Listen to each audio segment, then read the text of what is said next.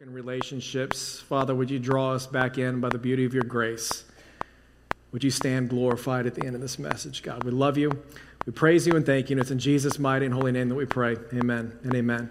Well, church, it's good to see you guys again this morning. If this is your first time or first time in a long time, we started a new series a couple months ago on the life of Jesus Christ from eternity past all the way to eternity still future. We're going to be continuing in that series this morning. And so if you have your Bibles, you can go ahead and turn to Matthew chapter 5. We're going to pick things up starting in verse 21 and kind of going through verse 26. This past week, as I was kind of studying a few things, I came across this article, piqued my interest on the greatest SNL characters of all time. Do we have any, I don't know why I get easily distracted like that, but any other SNL fans here? And you can admit to it, I'm not going to shame you or anything, but I think it was absolutely better way back in the day.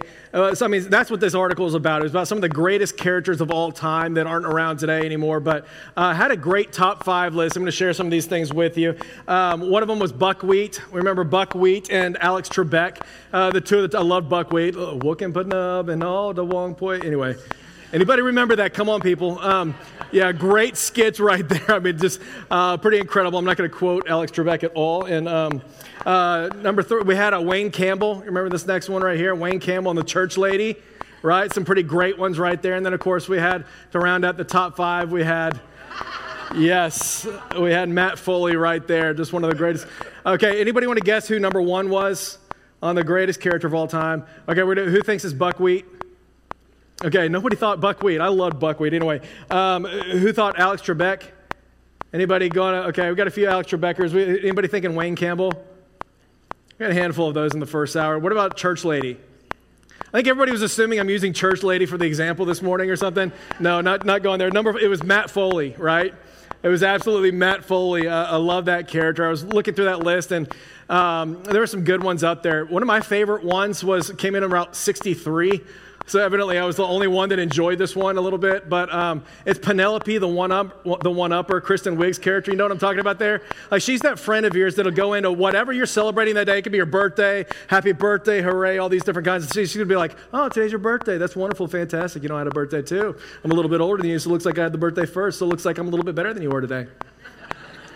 You know, she's going to give you a little smirk and stuff. And there's another one here taken from a little screenshot. But world's greatest chef. And that's universe's greatest chef. Anyway, I think she's hilarious. And so she's the one up. Like, doesn't matter what you say or do. Like, you're going to be coming in there. She's going to just take whatever you're excited about that day, and she's going to one up it and just kind of make you be in this place where you're kind of going, I don't even have anything to be excited about. The reason I'm saying that is because, like, the passage we're going to look at today is going to feel a bit like that. Okay? It's going to feel kind of a tiny, tiny bit like that. And so if you remember from this past week, we've been talking about Jesus is preaching this mixed crowd of kind of social outcasts, and then part of the crowd's these religious elitists, and he's speaking to the religious elitists, and he's saying this thing. He's saying, okay, I see your religious works, and I see these great things, and all of those different things are fantastic, but here it is. Unless your righteousness surpasses that of the Pharisees and the teachers of the law, then you will not inherit the kingdom of God. In other words, I see the great works that you're doing, and that's fantastic, but here it is, bro. Like, unless your righteousness exceeds that of every other human being that's ever lived, you will not inherit the kingdom of God. And so you're kind of left in this place of kind of going, oh, wow. That's kind of actually more Debbie Downer a little bit, if you will. And so you're kind of left in this place of kind of going, okay, where do I go from here? Now, the good news of what Jesus has been talking about in the Sermon on the Mount is that he's also said in the exact same breath, okay, I didn't come to abolish the law. Everybody's wondering, what are you going to say about the law? What do we do with this whole thing? He says, I didn't come to abolish the law, but I did come to fulfill it. Meaning that everything that the law required of us, perfect righteousness, perfect holiness, perfect thoughts, all the time, always, blood as a repayment for sin, Jesus came to fulfill them for us as a substitute for you and for me, for as long as we all shall live. Now, the good news of that is that as he continues out through the rest of the Sermon on the Mount, what this means is that you and I, as he continues to go through this thing, and he continues to raise the bar of holiness, and he continues to raise the moral standard all over the place, and he lifts this up, and he says to you and me, be holy as I am holy. As he continues to give us this admonition, he allows us to pursue holiness from a place of victory. Since he didn't come to abolish the law, he came to fulfill the law. And so the question I want to look at as we kind of wrap up a little bit, the end of chapter 5 in the Sermon on the Mount is, what does it look like for you and me to pursue holiness as Christ is holy? I mean, that's the thing. Everywhere he's looking, he is lifting up the beauty of the law. It's a good thing. He's got affection for the law. So what in the world does it look like for you and I to also lift up the bar of holiness and pursue holiness from a place of victory? So again, if you have your Bibles, we're going to pick it up in verse 20, and we're going to go through verse 26. From here to the end of the chapter, Jesus is going to be giving us 6 different examples of kind of typically where we drop the ball when it comes to holiness. Again, these are going to be typical matters that we think we're doing pretty well in, and Jesus is going to come and one-up them a little bit and be like, hey, you're not quite as good as you think that you are, and there's going to be a hope that's there in the middle of that thing. And so all I want to do this morning is I want to show us a little bit of big picture, what he's saying here as he wraps up chapter 5, and then how one of these examples fits into that big picture message. So verse 20 again, he's going to say this, "For I tell you that unless your righteousness surpasses that of the Pharisees and the teachers of the law, you certainly will not inherit the kingdom of heaven. You've heard it said that it was said to the people long ago, you shall not murder, and anyone who murders will be subject to judgment. But I tell you that anyone who's angry with a brother or sister will be subject to judgment too. Again, anyone who says to a brother or sister, Rakah, is answerable to the court. And anyone who says, you fool, will be in the danger of the fires of hell." Now that's pretty extreme language, right? I mean, you're kind of reading this, you're going, that is pretty intense stuff. In danger of the fires of hell, in danger of judgment for being angry and things of that nature. Church, again, as you're reading through the Sermon on the Mount, like, why is this not crushing to us, especially those of us being on the other side of the new covenant? The reason it's not crushing is because he's just said that I came to fulfill the requirements of the law for you. That's why, again, like this is, so you may be in danger of the fires of hell. However, if you are in Christ, there's now no condemnation for those who are in Christ Jesus. For the law of the Spirit of life in Christ has set you free from the law of sin and death. In other words, victory has been won because of the life, death, and resurrection of Jesus Christ, which is the picture that he's painting for us. There's a really high bar of holiness. However, Christ came to fulfill those requirements for us so that we can pursue that holiness from a place of victory. Nevertheless, every step along the way, he is raising the bar of holiness, and he's raising the bar of how we think about pursuing holiness in our own life. I mean, that's exactly what he's saying right here. He's saying if you're in Christ, there's no condemnation, and he's raising this thing, and he's saying it's not just the things that you do, it's about what's going on inside of your heart. It's not just the things that you're doing over there. It's the way that you're thinking about those things. It's the motivations that are inside of your heart. It's why you're doing certain things over there. I mean, take a look at the pattern that's going to be playing out in this text. He's going to say in verse 21, you've heard it said this way about the law, but I say to you in verse 22 this. In other words, you've heard it said that you shouldn't murder, but I'm telling you, don't even get angry with other people. Don't even think about those things. Don't even hate other people. You've heard it said you shouldn't commit adultery, and I'm telling you, don't even think about adultery. Don't even entertain the lust in your heart. You've heard it said this about divorce and oaths and revenge and love, but I'm telling you these things over here. But church, every single time he is raising the bar of holiness, and he's saying that holiness is not just something that you do. It begins in the quiet recesses of your heart. That's what it is. Like, holiness is not just out there and the things that you can see and do, but holiness is beginning right there in the quiet recesses of your heart. And it's exactly the thing that the Pharisees and the religious leaders, like, they didn't believe that at that point in time. They actually thought, and they actually patted themselves on the back a little bit because they hadn't actually murdered anybody at that point in time. Which, by the way, is still a very common moral ethic today. I mean, you talk to people today, kind of, hey, do you feel like you're pretty good? I mean, how do you define good and all these different kinds of things? And you're going to hear very, very similar responses. Well, yeah, I'm a pretty good guy. It's not like I've ever killed anybody, right? It's not like I've ever been to prison, right? And that's kind of the standard. Like, we still kind of judge ourselves in that way a tiny bit. And Jesus is going, fantastic, way to go. You haven't murdered anybody. You've kept the letter of the law pretty well, kind of. If we're actually being honest about that, you probably failed at that miserably too. But like, you've kept the letter of the law pretty well, but you've completely abolished and just completely missed the spirit of the law. It's why Jesus is going to say this in Matthew 23. He's going to say, woe to you, you scribes and Pharisees, you hypocrites. For you're like whitewashed tombs, which on the outside you appear beautiful, but inside you're full of dead men's bones and all uncleanness. So you too, you outwardly appear righteous to men, but inwardly you're full of hypocrisy and lawlessness. Church, like, that's where hypocrisy comes from. It's men and women who cling to an outward moral code while paying no attention to what's really going on inside of your heart. It's why, I've told you this a number of times, but it's why whenever I do a ton of premarital counseling with different people around here, like my biggest concern is not about whether or not you're sleeping together. Like my biggest concern when we're meeting and talking about marriage is not about whether or not you're sleeping together, although that is a big concern. Like the thing that I care about is, number one, do you have a relationship with the Lord Jesus Christ that would lead you to pursue sexual purity in your relationship in and of itself? Like, is that relationship even there? Does that foundation even exist? Is there even a platform by which you may hold on to a sexual ethic that does not make sense to you in your own flesh? Number two is, if the answer is yes, you do have that relationship with the Lord Jesus Christ and you continue to go on into sexual impurity and things of that nature, is why does the authority of the Lord Jesus Christ not hold much weight in your life? Like, I want to know what's going on behind the scenes. Like, I want to know, like, beyond just the extra things that you're doing and the different moral things, the different ways that it comes out. Like, I want to know about what's going on inside of your heart, church. Like, I could care less about shaming people into obedience. Like, I could care less about keeping people, about having you enforce some sort of a moral code here when your heart is not following along the way. Like, I care less about sexual purity if your heart is not actually there. The thing that I care about is, like, do you love the Lord Jesus Christ with all of your heart, all of your soul, all of your mind, and all of your strength? Is that foundation of holiness, is it living inside of your life in such a way that it's going to come out into everything that you do? Like, are you thinking about the world differently because of what God has done in your life through Jesus Christ? Are your relationships different? The way that you love your spouse, love your neighbor, love your enemy, are all of those things different because of your relationship with the Lord Jesus Christ? The fruit of the Holy Spirit, love, joy, peace, patience, kindness, goodness, gentleness, faithfulness, and self-control. Is He producing these things inside of your life as a result of your relationship with Him? Church, what He's saying is that the heart matters.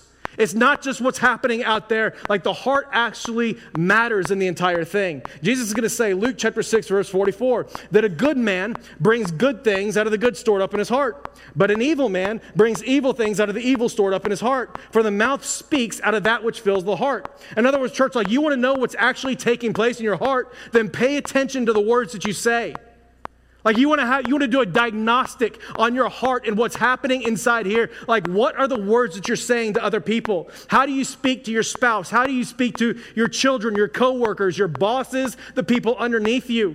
The waiter at Luby's afterwards, which they don't do waiters or anything, but like the people that are serving you Jell-O, right? Like how do you treat people and how do you talk to them? I mean, church, listen to me. Like, even this side of the new covenant, right? Even this side of the new covenant, the new heart that has been gifted to you by the Holy Spirit, like, positionally, you and I have been sanctified, meaning you've been set apart and designated as holy by the blood of Jesus Christ. It's not something that we've earned. It's not something that's actually true. It's what Christ has given to us because He alone is actually holy. Positionally, you've been sanctified and called holy because of the blood of Jesus Christ. But present tense, every single day, we still surrender to the Holy Spirit every single day. We still come to Him in prayer. We confess our sins to one another. We live in community with one another. We meditate on God's word. We graciously give tithes and offerings. We passionately sing. We go to extreme measures to feed our heart well, because as we do, the Holy Spirit is present tense, sanctifying us, making us more and more holy every single day as we surrender to Him. So again, church, this side of the new covenant, what do the words of your mouth reveal about what's actually taking place in your heart? I mean, that's the question that's on the table. Like, what is it actually saying about what's true inside of your soul? I mean, let me put it another way, like this. Like, if you were having an autobiography written about your life, and the only words in this book were a transcript of everything that you've said in the past month alone, would it even be a Christian book? I mean, the reality is, church, like, if you're mad all the time and you're always snapping at the people that you love at home, like, there might be something going on inside that you need to pay attention to. And the reality is, church, like, if you're quicker to rip people apart and to put them in their place, and you're quicker with the snarky comments than you are to build someone up and to tell them you love them and to encourage them and to speak life into other people, like, there may be something going on deep inside your heart that you need to pay attention to.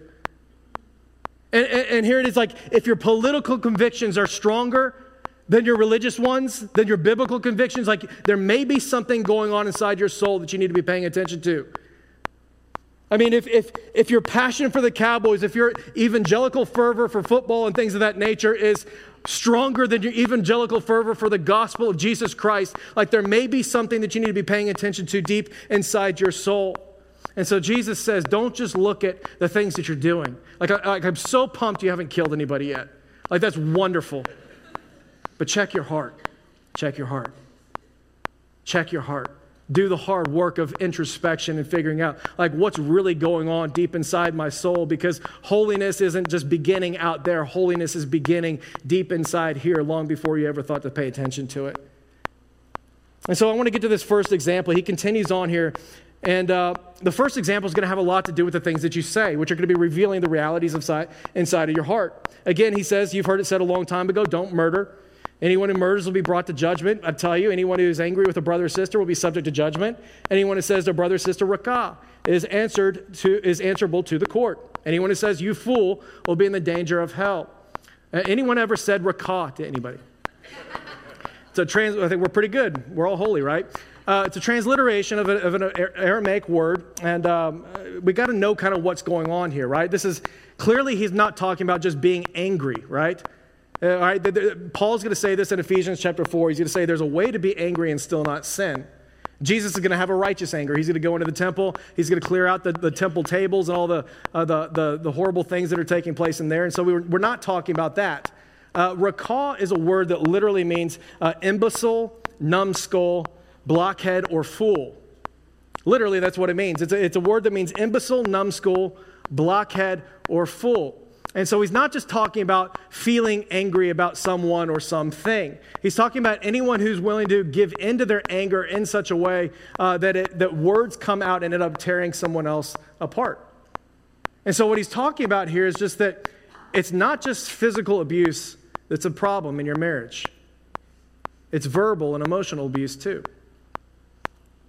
Like it's the person who may not be throwing a punch, but like they know how to kill you with their words. It's the student or neighbor who may not have the courage to say something to your face, but they know how to go online and they know how to post about you and they know how to gossip about you behind your back. And what Jesus is saying is that I'm glad that you haven't murdered someone, but you're guilty too. Right? Like it's not just the murderers, and I'm glad you haven't gone that far, but holiness goes all the way back to your heart, and your words still have the power to kill the people you're called to love. And so he continues, and he says, here's what I want you to do about this, verse 23. Therefore, if you're offering your gift at the altar and there remember that your brother or sister has something against you, then leave your gift there in front of the altar. First go, be reconciled to them, and then come and offer your gifts. It's a pretty dramatic response, isn't it? And you're going to catch this theme that Jesus is into dramatic responses in order to avoid these things and to pursue holiness in your life. It's actually okay to set up boundaries. It's actually okay. It's not a legalistic measure to say, I'm going to be wise about something over here, and I'm going to take holiness this seriously, that I'm going to actually go really, really far to obey this kind of a thing over here. He's into dramatic responses in order to pursue holiness. And that's exactly what he's saying here. He's saying, you traveled a long time to get to the temple to worship that day. Like that's what it is. This is back in the day, there weren't temples at every corner like we have them today. You get in a car and you're here at the church in 30 seconds. Right? Like temples, like if you're going to the temple to worship, you're traveling a long time to get to the worship to go to worship that day. You're probably bringing a sacrifice with you, some sort of an offering. And so what he's saying is once you get there, you took your whole day to go do this. You walk to the temple. You bring that whole thing. If you get to that point and you're at the temple, at the altar, and you happen to remember that someone else has something against you, what I want you to do is to leave what you're doing right there. Like, I don't even care about the offering at that point in time. There's something more important going on than the offering that you're bringing right there. What I want you to do is to leave that and go find that person who has something against you and be reconciled with them. It's dramatic. It's dramatic. That's how important it is to Jesus. And he's going to say the same thing in verse 25. He's going to say, settle matters quickly while your adversary who is taking you to court. In other words, both of these examples that he's giving to you are going to be examples where someone else has something against you. Right? This is the person, hey, I'm offering my offering right here, and that person has something against me. I've done something to offend them. Or I'm going to court, and before I get to court, this person is taking me to court. So these are both matters where I've done something to offend them. And he's going to say, settle it quickly. Do it while you're on the road together, or your adversary may hand you over to the judge. The judge may hand you over to the officer, and you may be thrown into prison. Truly, I tell you, you will not get out until you pay the last penalty. In other words, do whatever it takes to settle matters quickly. That's what he's saying. Do whatever it takes, like long before it ever gets to court, go and take care of matters. Long before, even a higher priority than making your offering at church is to go and be reconciled with the people you love. Don't avoid it, and don't pretend that it doesn't exist. Don't run from it. Don't refuse to talk about it. Don't assume that time is going to heal all wounds that are going on here. Be proactive with this and settle matters quickly to be reconciled with one another. Boy, if it were only that easy, right? Martin Luther King Jr. famously put it like this. He said, it's appalling that the most segregated hour of Christian America is at 11 o'clock on Sunday morning. I think he's right. And of course, we know this is not just racial tensions that need healing today. Like there's relational tension all around the world. I mean, you go online, and I think I found the exact same article in 20 different publications that were all saying the exact same thing. America is more divided today than at any time since the Civil War. And of course, we know what's happening. Like we're all blaming each other. The left is blaming the right's blaming the left. We're all blaming the political leaders who are in their Twitter accounts, and we're blaming the media. The media is not doing their thing. It's the church's fault. The church isn't speaking up. There's brokenness inside the church, and we're blaming social media. I was reading one article this past week that was just talking about these trends that social media teaches us, and they were talking about how social media shows us that people are naturally drawn to extremes. Like we're not drawn to peace. We like extremes. We like the articles that are going to incite our emotions. And social media, like we love extreme things. If you want to develop a following of 1 million different people, then you can't just post, if you're a foodie, you can't post the burger from date night on Friday night. Like you got to post a picture of the burger that's like 20 miles high, 15 pounds of bacon, all kinds of cheese, like that no one in their right mind can actually eat and actually survive, right? Like that's the picture that's going to get all the likes. It's the extreme versions of the reality. It's not just a piece of pizza, it's an entire piece of pizza cake right there. And that's going to get the things. And the point is that we are a people that are drawn to extremes. We like it when our emotions are incited. It does not lend itself to very peace-filled relationships. Pew Research was talking about how American beliefs have become more and more partisan in recent years, how language has become more crude, how the church has become more and more divided from within, and how marriage rates continue to plummet while divorce rates continue to be sky high. In other words, church, the trend that's going on now is that the younger generation is coming up, and they're looking around and they're kind of going, yeah, I don't really want to be married. And they're looking around, and the reason they're making that decision is because they're looking at their parents and their grandparents, and they're looking at their neighbors and TV and things of that nature, and they're kind of going, yeah, I don't have very much confidence that if I do get married, that my marriage is actually going to last. And if it did last, it's not likely that I'll actually be happy in the end. And they're not that wrong, are they? I mean, the stats are actually saying that is exactly what takes place. I mean, somewhere around 50% of all marriages still will end in divorce. I mean, the stats say that of those who do stay together, less than half of those can actually admit to being happily married at that point in time. I mean, the reality is, church, that we're great at falling in love. Like we've mastered that. We're great at falling in love, and we're not so great at staying in love. Right? We're great at conflict. We're terrible at resolving conflict. Like it's the person that was in my class that asked the question of the professor, Prof, how long do I need to stick around in this argument with my spouse before I finally tell her to submit to me? Slapped him at seminary. Like it's the lady that was talking about reconciliation was like, yeah, I want to reconcile with my friend, and I'm trying to reconcile with my friend. Like, yeah, I care about that person a whole lot, but here's the deal. Like I saw him at church that day, and I was about to go make things right, and it just looked like she really didn't want to talk to me. I tried. I really tried hard. I wanted to be reconciled. I'm like going, like that's not trying. You get that, right? Like that's not trying. Having fuzzy feelings inside of you, like that's not trying. Right? It's the married couple that refuses to talk about real things in their marriage in order to keep the peace. And so they're existing under the same roof, but they're on opposite sides of the room. And they're talking about superficial things that have no depth or substance because they don't want to deal with the hard realities that are going on inside their heart. It's the parents who are watching their children run from the faith, and that are watching their children cut themselves, and they're watching their children just wallow in depression and fear and anxiety and refuse to go into the room and to have that tough conversation and say, I want to know what's happening inside.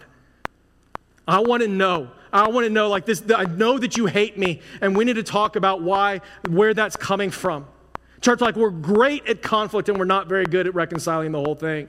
And what Jesus is saying is to settle matters quickly. Like more important to me than anything else that you're doing, more important than your church attendance, than the way that you sang that song, than the laps that you're doing in the room while you're doing it, than the amount of money that you gave in the tithing plate, is your ability to go back home and be reconciled with the people that you're called to love. Settle matters quickly. Go and be reconciled with those people. I want to talk for a little bit about actually what that looks like. I found myself in studies kind of going, this is going to be a terrible end if I don't actually get real practical things about what reconciliation looks like. So I want to talk about what has to happen for reconciliation to take place. Reconciliation being the reunion of two broken people in a relationship once again. And I want to talk about it in terms of this. What has to happen for reconciliation to take place in most circumstances? And the reason that I'm going to say most cases is because in some extreme cases, church, you need to hear me on this, the best thing that you can do is walk away. In some extreme cases, the best thing that you can do is walk away. I mean, the New Testament is clear about this. There's a time and a place to establish boundaries in toxic relationships. There's a time and a place you may need to walk away altogether in toxic relationships. If you're in an abusive relationship, get out. This is not a conversation that your partner who's abusing you can use in order to keep you in that relationship, in order to keep abusing you day after day after day. Like this isn't something that he can use or she can use in order to guilt you into sticking around so that you can be abused even more. You need to hear that your abuser has broken the covenant of marriage. They've refused to love you. They've refused to protect you. Get out. We will help you get out. We will help you get safe. If you need a church, you need a community, you need people to help you get out and get safe. That's not what we're talking about when we're talking about reconciliation right here. Verse 32, Jesus is going to give us an out clause in some marriage relationships in the cases where there's sexual immorality and sexual immorality has taken place. He's not saying that you should leave at that moment. He's not saying that you have to leave at that moment. He's saying in the case of the people who have fought and have tried to reconcile where sexual immorality is right then and there may come a time and a place where it's okay for you to let go and you can be free. And you need to hear me that I've had these conversations with people inside of our church. I've sat there with men, I've sat there with women who have prayed for their wandering spouse to come home and to be faithful once again. They've waited, they've been patient. They've waited for years. In some cases, they've waited 15 years. And they have prayed and they have labored and they have cried and cried for 15 years. And you need to hear you can be free. It's not what we're talking about with this. We're talking about two healthy people that want to be reconciled in a relationship again and have the capacity to actually do that. In those cases, the first thing that has to be there is humility. That's number one. It sounds kind of simple to say this. I'm going to put this under the category of the offender and the offended, but the first thing that has to be there is humility. But I think you're going to understand this, but like when you're in the context of this conflict and maybe you're in an argument with someone that you care about or that you love, it's not immediately going to be evident. What's going to take place is that the person who's been offended, you're going to start arguing and things like that, and then all of a sudden you may be saying things or you may be doing things that continue to escalate a situation, and neither one of you in the heat of the moment is going to think that you're wrong. Right? Humility is going to be required. You remember what I talked about a little while ago? What does it feel like when you're wrong? It feels like you're right. Right? Like that's what it feels like, right? Like in the middle of that time, it could be your loved one, it could be your family, anybody out there that you care about, you want to reconcile with. In the moment that you're wrong, it always feels like you're right. I love the way that the psalmist is going to say that. He's going to say it like this, Psalm 25:9. He guides the humble in what is right, and he teaches them his way. Listen to that again. He guides the humble in what is right, and he teaches them his way. In other words, he's not guiding the proud. The proud doesn't believe they need a guide. The proud doesn't think that a counselor can help them.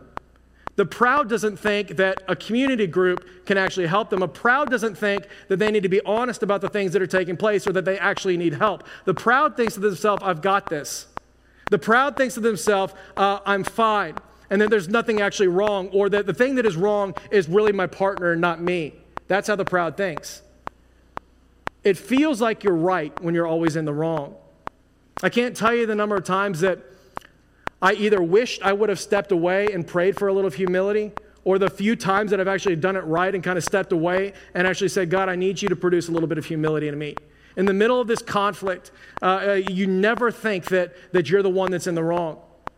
And I can't tell you the number of times that I've kind of probably more often than not looked back and said, man, we could have taken a break at that time. I wish I would have asked for a few minutes.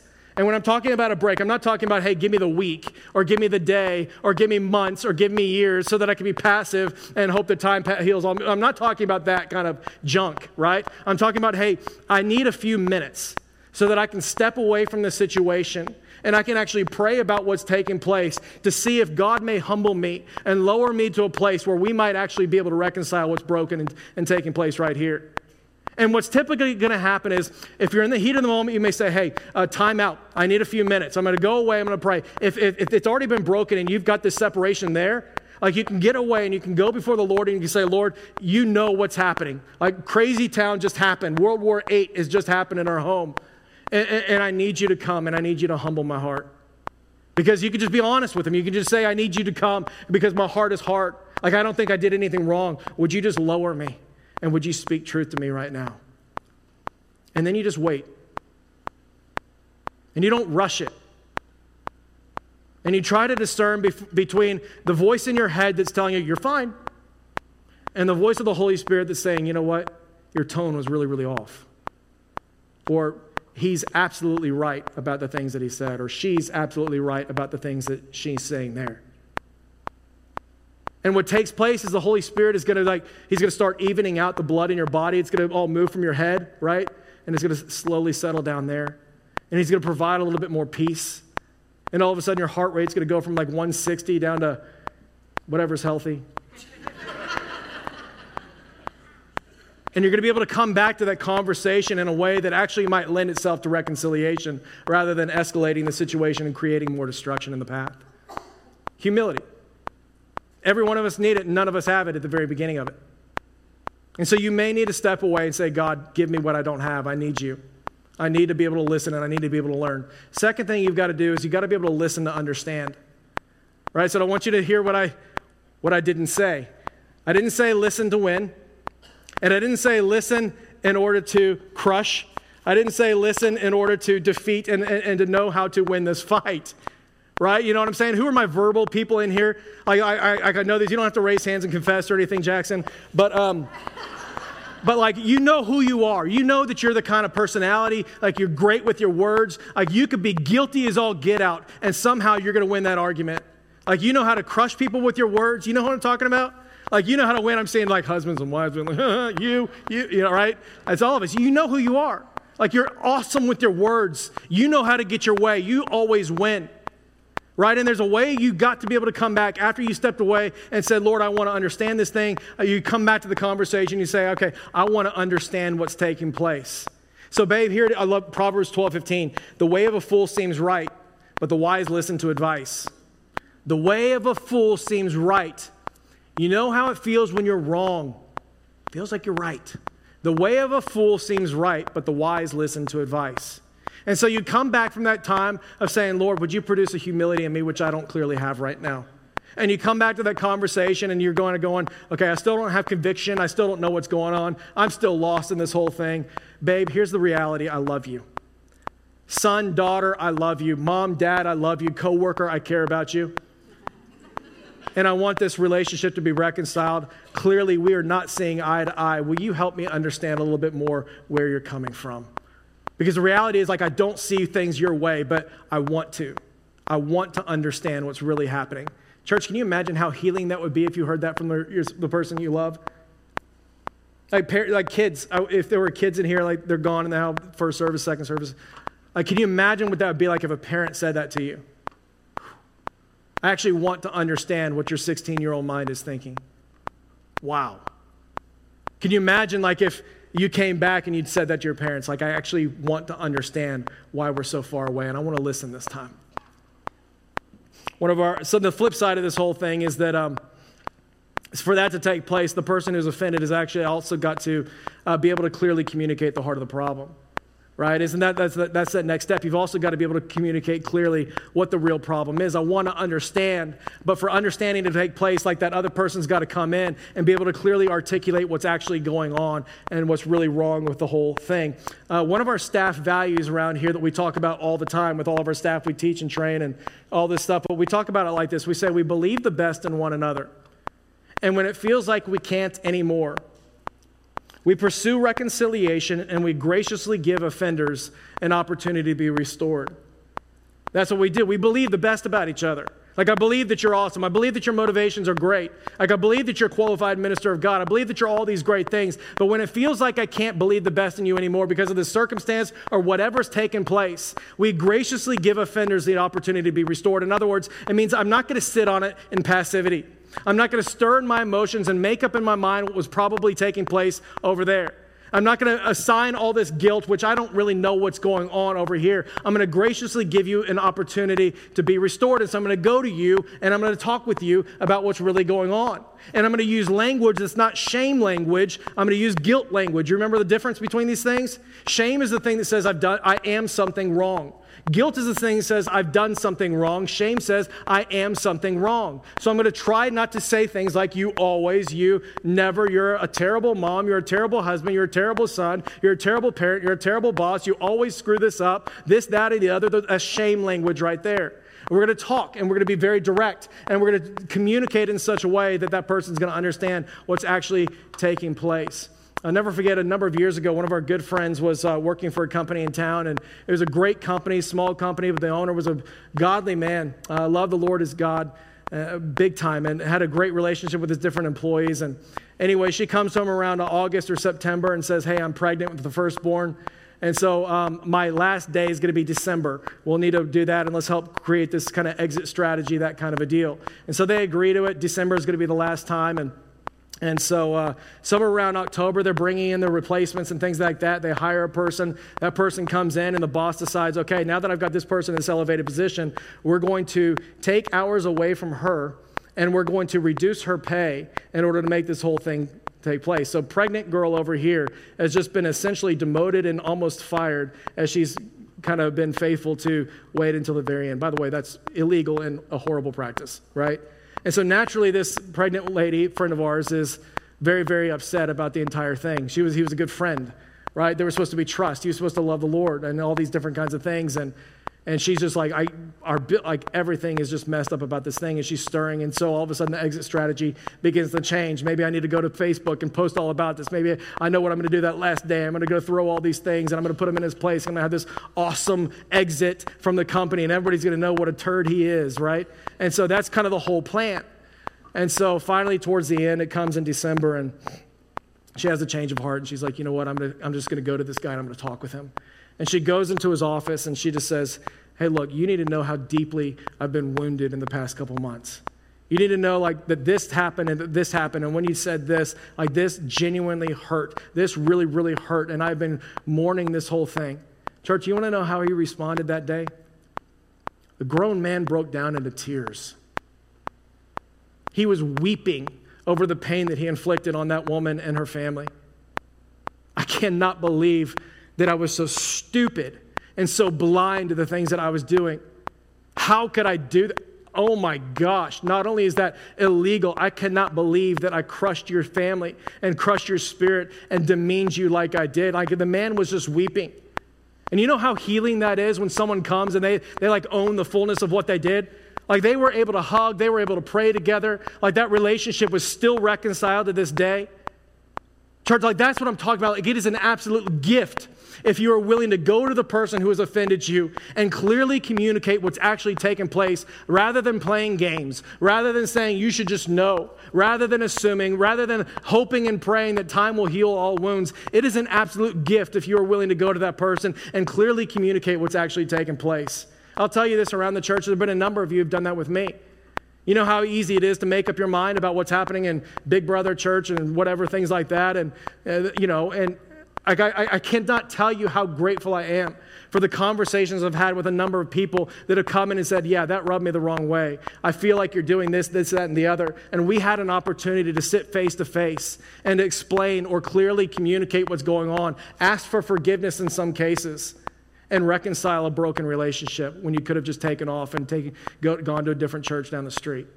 It is a gift when you offer that to someone else and say, hey, I believe the best in you, but it feels like I can't right now. I care about you and want this thing to be restored. And so can we talk about what's really going on? Number 3 and 4, I'm just going to group together because there's a lot of overlap here. But number 3 is taking responsibility for everything that you possibly can, even if it's 5% or 10% or 20%. Or you probably shouldn't be putting percentage qualifications out there when you're saying it. I'm 5% sorry. That doesn't really work very well. All right, but you've got to take responsibility for some of the things that have taken place. And what takes place is the argument escalates, and so it's typically not the case where one person's 100% at fault. There's typically the case somewhere in this whole thing where you're kind of going, you know what? I was right in the beginning, and I got really, really wrong in the middle. And you need to be able to come back and take full responsibility for those things. Number 4 is you got to be able to express genuine sorrow. In other words, the whole, I'm sorry you were offended apology. You know what I'm talking about? I'm sorry you're so sensitive and you didn't understand the awesome things that I had to say and how truthful I always am, and I'm sorry that you prefer opinions rather than truth. Right, that's not a real apology. Can we just be on the same page about that? Like, we will win if our church believes that, right? Like, it's not a real apology. That's not a real apology. The church today, there's an enormous difference between coming in and being like, I'm sorry that you were offended. I said I'm sorry. Gosh, I said I'm sorry. Like, there's an enormous difference between that and, wow, you're right. I didn't see it at first, and you're right. Like, I was completely wrong. I've abused you for a really long time with my words. And it's not just yesterday. I've been lazy, I've been this and that and the other. God, it grieves me. I'm so sorry. It's an enormous difference between those two. One is going to end a conversation and create a temporary peace where you're avoiding the real conflict. The other is going to actually reconcile what's actually been broken. You want to know why so many relationships are falling apart today and never getting back together again?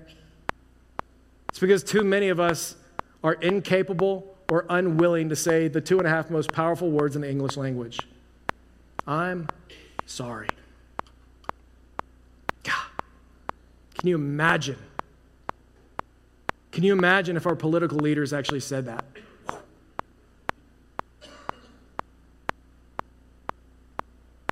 Do you think there would be so much racial tension? Can you imagine if the church got really, really good at saying those words, I'm sorry for the hurt that we caused?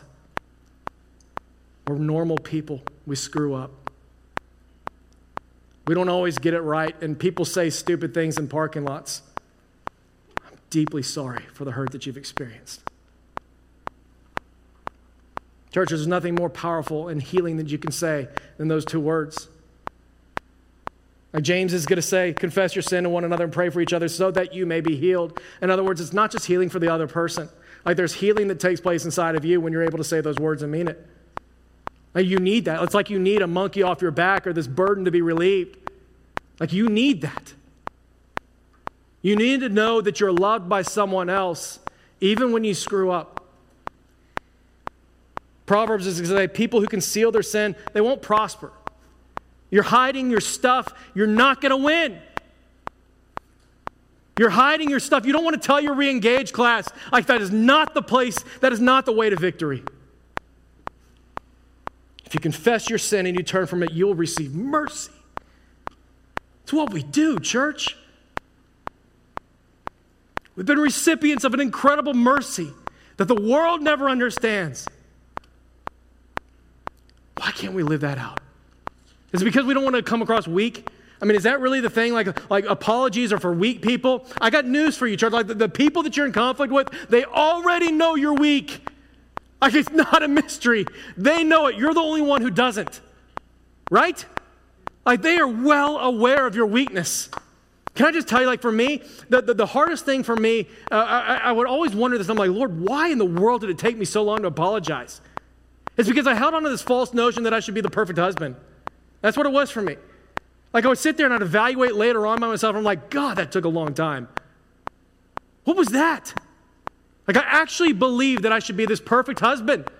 And I got news for you. She figured out I wasn't day one. Right? I mean, I know I look like it, right? But like she knew I wasn't day one. And so maybe we need to let go of perfection and let go of just good and being reconcilers and acknowledging the fact that, you know what, I hit my tee shot into the woods, but I still got to hit a next shot. I'm there in the woods and there's trees all around, but you know what, I got to get out of these woods from where I am. And to recognize that, you know what, it's not weak to say I'm sorry. It's strength coming and saying, you know what, I'm willing to do whatever it takes in order for this relationship to be reconciled. Because when I stood on that platform that day before friends and family and I said I was going to love you for better or for worse, in sickness and in health, no matter what comes our way, I actually meant it. So even if that means that I need to go and pray for a little bit of humility in this moment, I'm willing to do it. I'm willing to lower myself. I'm willing to say those words and mean it. I'm sorry. I'm sorry, I'm sorry, I'm sorry.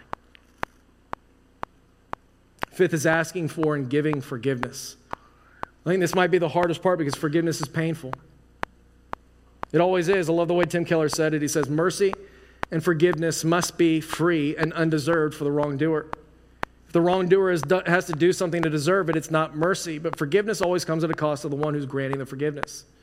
But it's what you're doing, right? And it's good to understand when you're asking someone to forgive you, what you're doing is you're asking them to not inflict the pain upon you that you inflicted upon them. Right? It's what we're doing. Will you forgive me? Will you let go of your right to get revenge? Will you let go of the bitterness in your heart? Would you let go of this brokenness that's right here? Like, would you just let go of it that we could be forgiven and reconciled once again? Major difference between reconciliation and forgiveness. Reconciliation is the reunion of a broken relationship between two people. It takes two people to tango. You cannot reconcile if only one person's interested. Forgiveness is solitary. It is a conscious decision to let go of bitterness and to let go of seeking revenge and to start trusting in the Lord for peace instead. I was reading this article this past week about Dylan Roof and the church shooting in the summer of 2015. Do you guys remember this story? It was June 17, 2015. Dylan Roof was 21 years old, white man. Casually walked into an African-American church called Emmanuel African Methodist Episcopal Church in Charleston, South Carolina. He walked in there for a prayer meeting and a Bible study one night. For the first hour of that night, he hung out with the people, engaged in the Bible study, joined them in prayer. About an hour into it, he opened up fire on the entire gathering. He stood up, he brandished a handgun, the article says, uttering racist epithets. He commenced firing. At one point during the attack, he shouted, "Y'all want something to pray about? I'll give you something to pray about." At the end of the rampage, 9 people were dead, including the 42-year-old senior pastor of the church, 87-year-old parishioner, 26-year-old man who died trying to dissuade the shooter from his awful mission.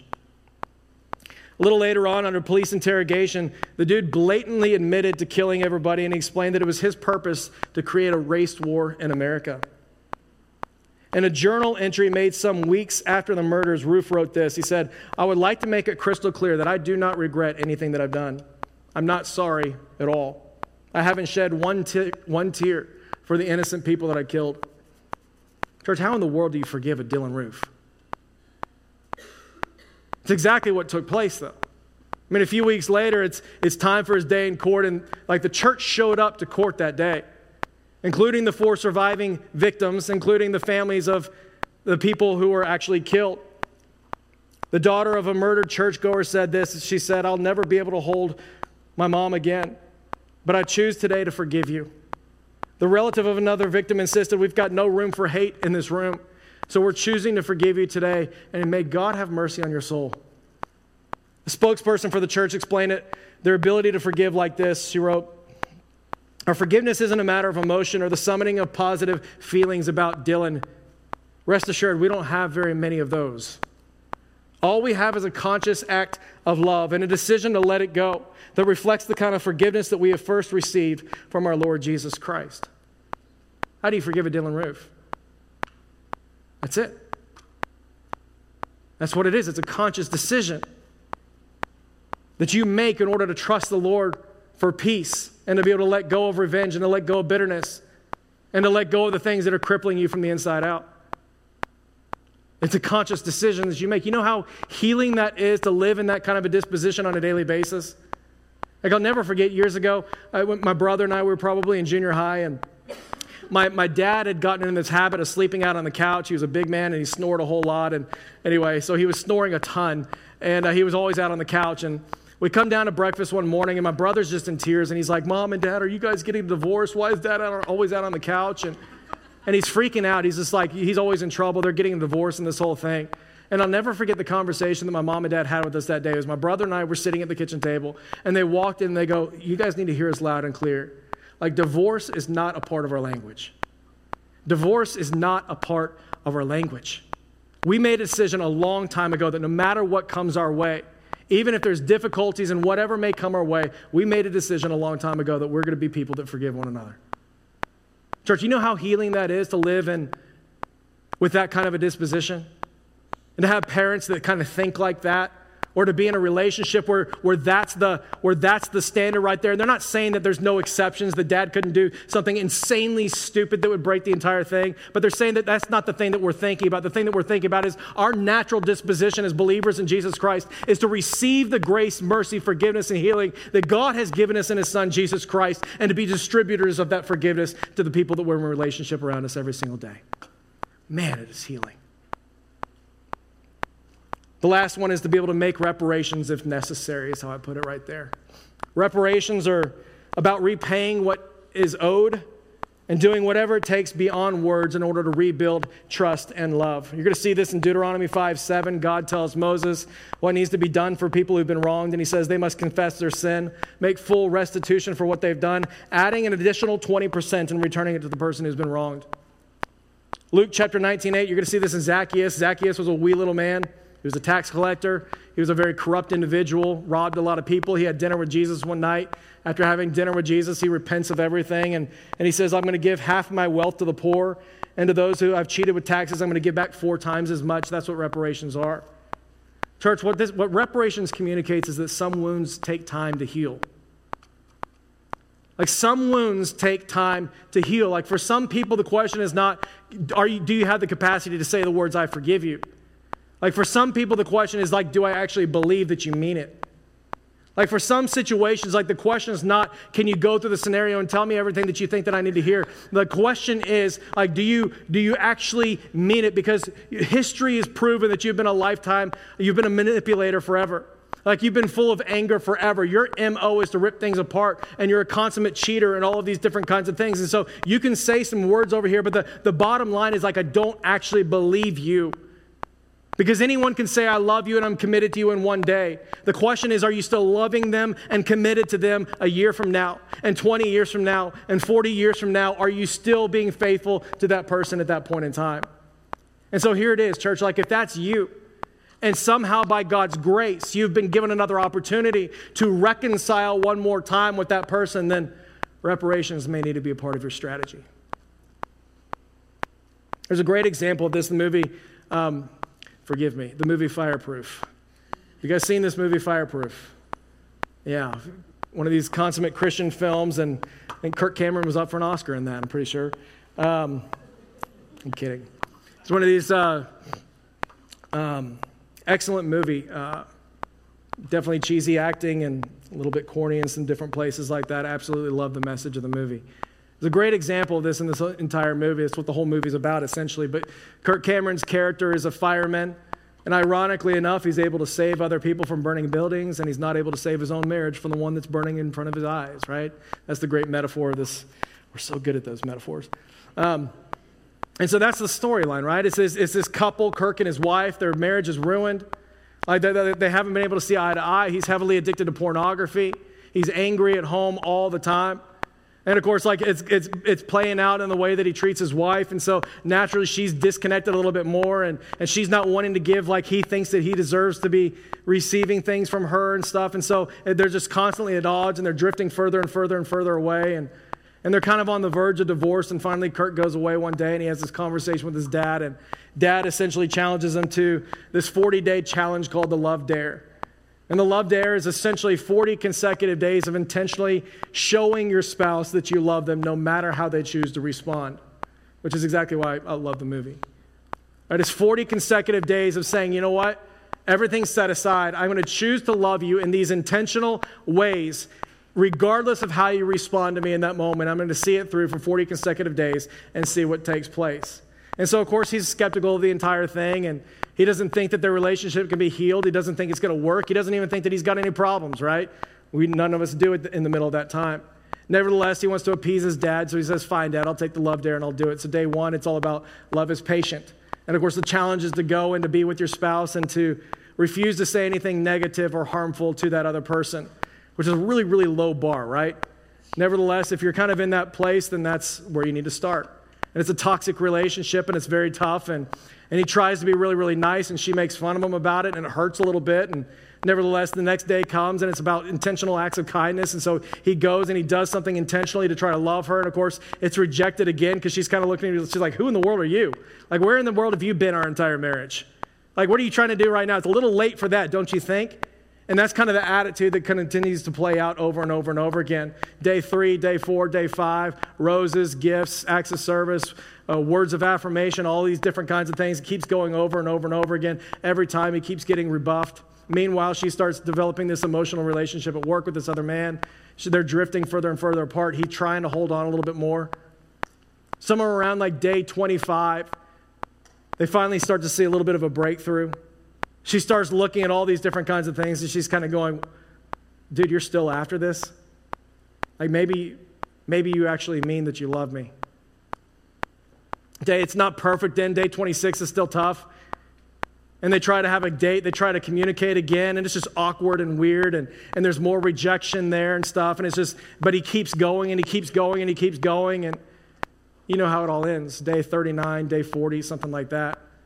Finally, they break down, and she's weeping and she's mourning and she's repenting of her emotional affair, and he's repenting of these different things that he's been a part of. And God has used that time to mend and repair and reconcile this relationship that by all human standards would have seemed like it was impossible to mend together.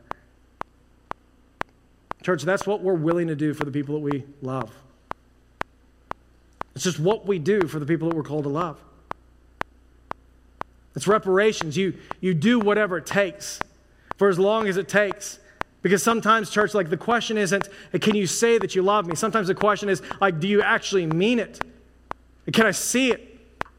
Are you willing to go the distance? Are you willing to kind of say, you know what, I'm willing to do whatever it takes for this relationship to be repaired? Church, is what we do for the people that we're called to love. And hear me on this, church. Like for the Christian, there is nothing that reflects the heart of the gospel of Jesus Christ quite like your ability to be reconciled with the people that you're called to love. It's what he's done for us. While we were lost, while we were dead in our sins, while we were in the middle of our rebellion, God in his infinite love for us sent his one and only Son, Jesus Christ, to come and to live the life we could not live and die the death we were supposed to die, that we could be reconciled with him. So Jesus is going to say, church, I'm pumped you haven't killed people. It's great. But holiness begins long before you ever get to that point. So be a people that check your heart. Check what's going on inside. Because the anger and unforgiveness in your heart, like it also carries the capacity to kill the people that you love. So settle matters quickly and be reconciled with those people. I'm going to invite you to pray with me, and band, you guys can stick there. Church, I want to give you a minute. Would you just, I want you to bring to mind the person, the people that you know that you need to be reconciled with.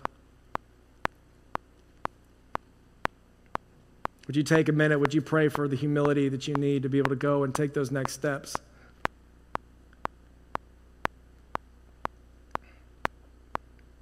Heavenly Father, we love you and we thank you that you haven't left us hopeless. God, when we were unlovable, you still loved us anyway. You moved towards us.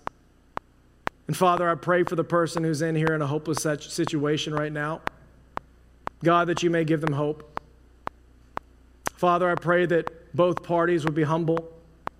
I pray that they would be willing to listen to you. Father, I pray, and Lord, I beg you that you would just let someone here ask for help today. I feel like that's what needs to be said. Would you ask for help today?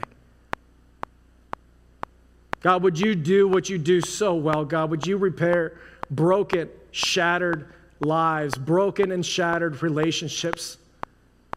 Father, would you breathe new life into these things, God? And would you get all the praise, glory, and honor that you are due from this entire thing? Heavenly Father, we love you. God, we praise you. We surrender you in all these things. It's in Jesus' name that we pray. Amen and amen. Church, love you guys. I went really long today, so you're dismissed. We won't sing to wrap it up. We'll see you next week.